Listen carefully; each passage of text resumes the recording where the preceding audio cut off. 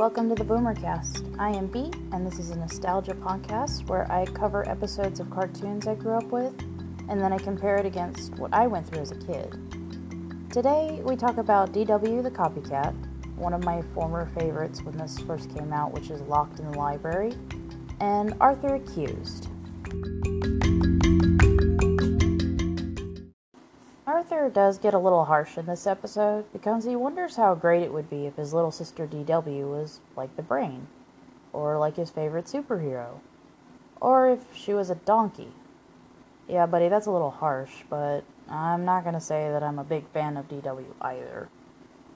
In the comment section of YouTube, which is where I rewatch these episodes, I have yet to see someone who says they even remotely like DW. Fair enough, she's a perpetual 4-year-old who will turn 5 twice in the whole series so far. There are going to be things that are annoying that a 4-year-old and 5-year-olds will do, just as there are annoying things that 9-year-olds will do, according to the high schoolers who love to hang out with them, or actually, rather, would have to hang out with them. That context will be explained in a later episode.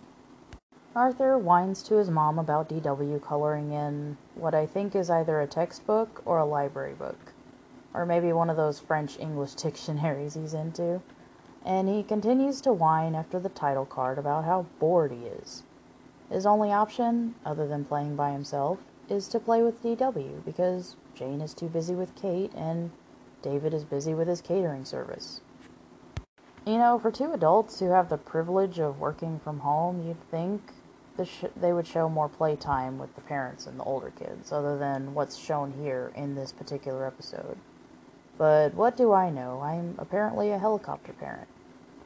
Anyways, after an argument ensues about baseball, DW gets the idea that if she acts like Arthur, that her brother would play with her more often then. I've emulated or copied my sister sometimes when I was younger, and I'd like to think they initially inspired me to write, and I still do write my own cringy fantasy. I'll just leave it on Tumblr, and might put it in fluff pieces if any of you guys are interested. So DW eats her brother's preferred foods, watches his favorite TV shows, ends up oddly dressing like him, and even sports some similar glasses, just without the lenses. It becomes flattering at first for Arthur, until his friends find out and they start to give him crap about DW, his little shadow. And Arthur can't find a way to shake off DW, and he isn't invited to Muffy's house because of it, because they think that DW will be there.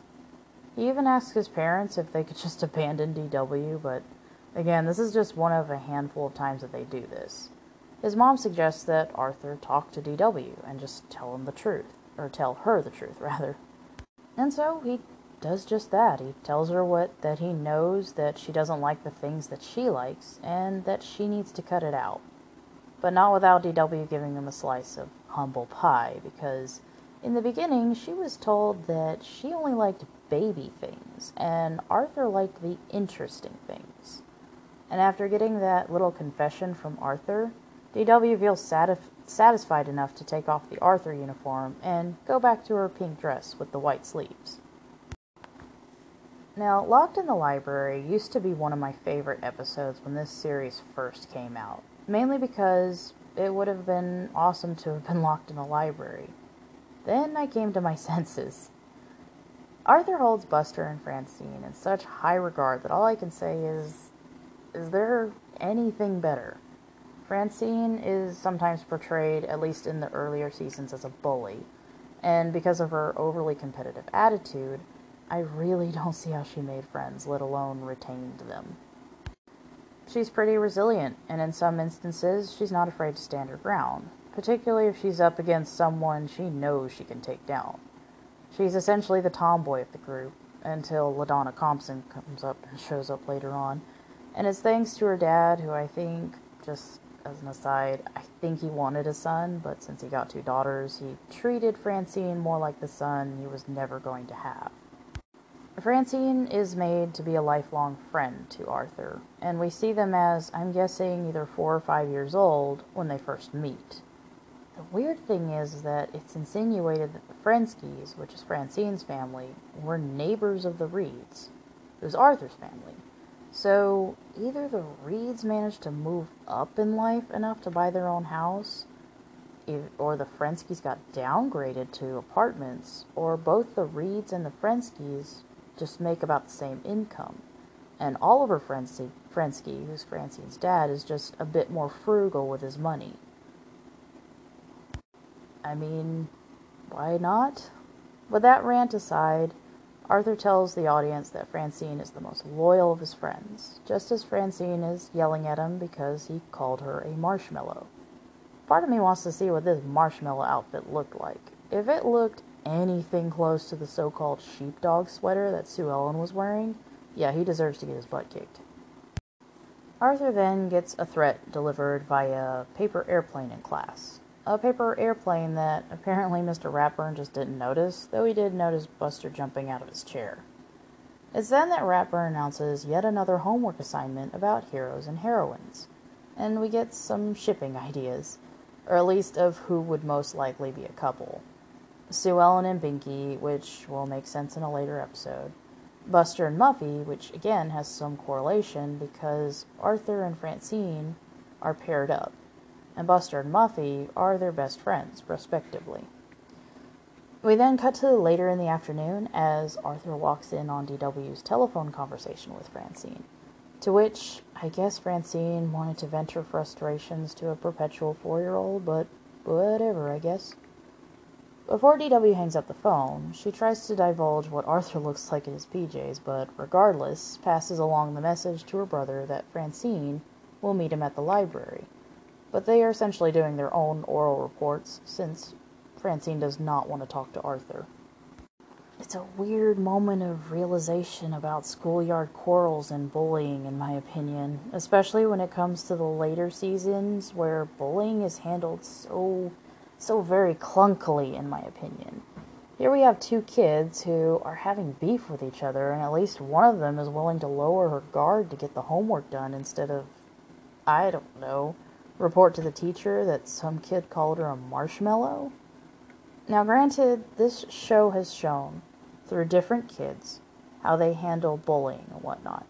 Francine just doesn't let it bother her to the point where she feels the need to move classes, or where her mental health is in critical condition. Some kids can't handle it, whether it's a passing insult or something that the perpetrator keeps harassing them about, and I'd argue that some adults can't handle it either. Saturday afternoon rolls around, and Arthur goes to meet Francine at the library.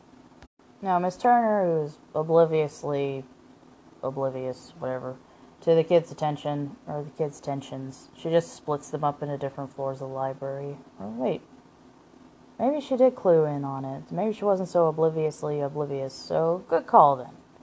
So before Arthur and Francine split up, we're reminded about the hours of the library, and considering that it was a Saturday, I was just kind of surprised that it closed so early, especially if that's the only resource these kids have for reports at the time. Remember, we aren't given context as to if Lakewood Elementary has its own library, but if we are to believe that Arthur and Francine are just now thinking about who to report on, I don't think they had that asset to begin with. It's then we get to the namesake of the title, because while Francine is engrossed in her Walkman, and Arthur just straight up falls asleep, the library closes with the announcement over the PA system. Now remember, this is around the late 90s, so things were very lax back then, and we can also presume that Elwood is some sort of small town, so there's a notion that everyone kind of knew what to do and what not to do, like make sure you wake up in time to book it out of the library before the doors lock in, or to not check for people who are asleep, or homeless folks who are using the library as a temporary shelter, or kids that just forget the time. Or maybe Miss Turner is literally the only staff of the library. But I digress. Arthur wakes up a little after 5, and he goes to check the book out, but he sleepily realizes that the library is darker, more empty, and, oh yeah, it's closed.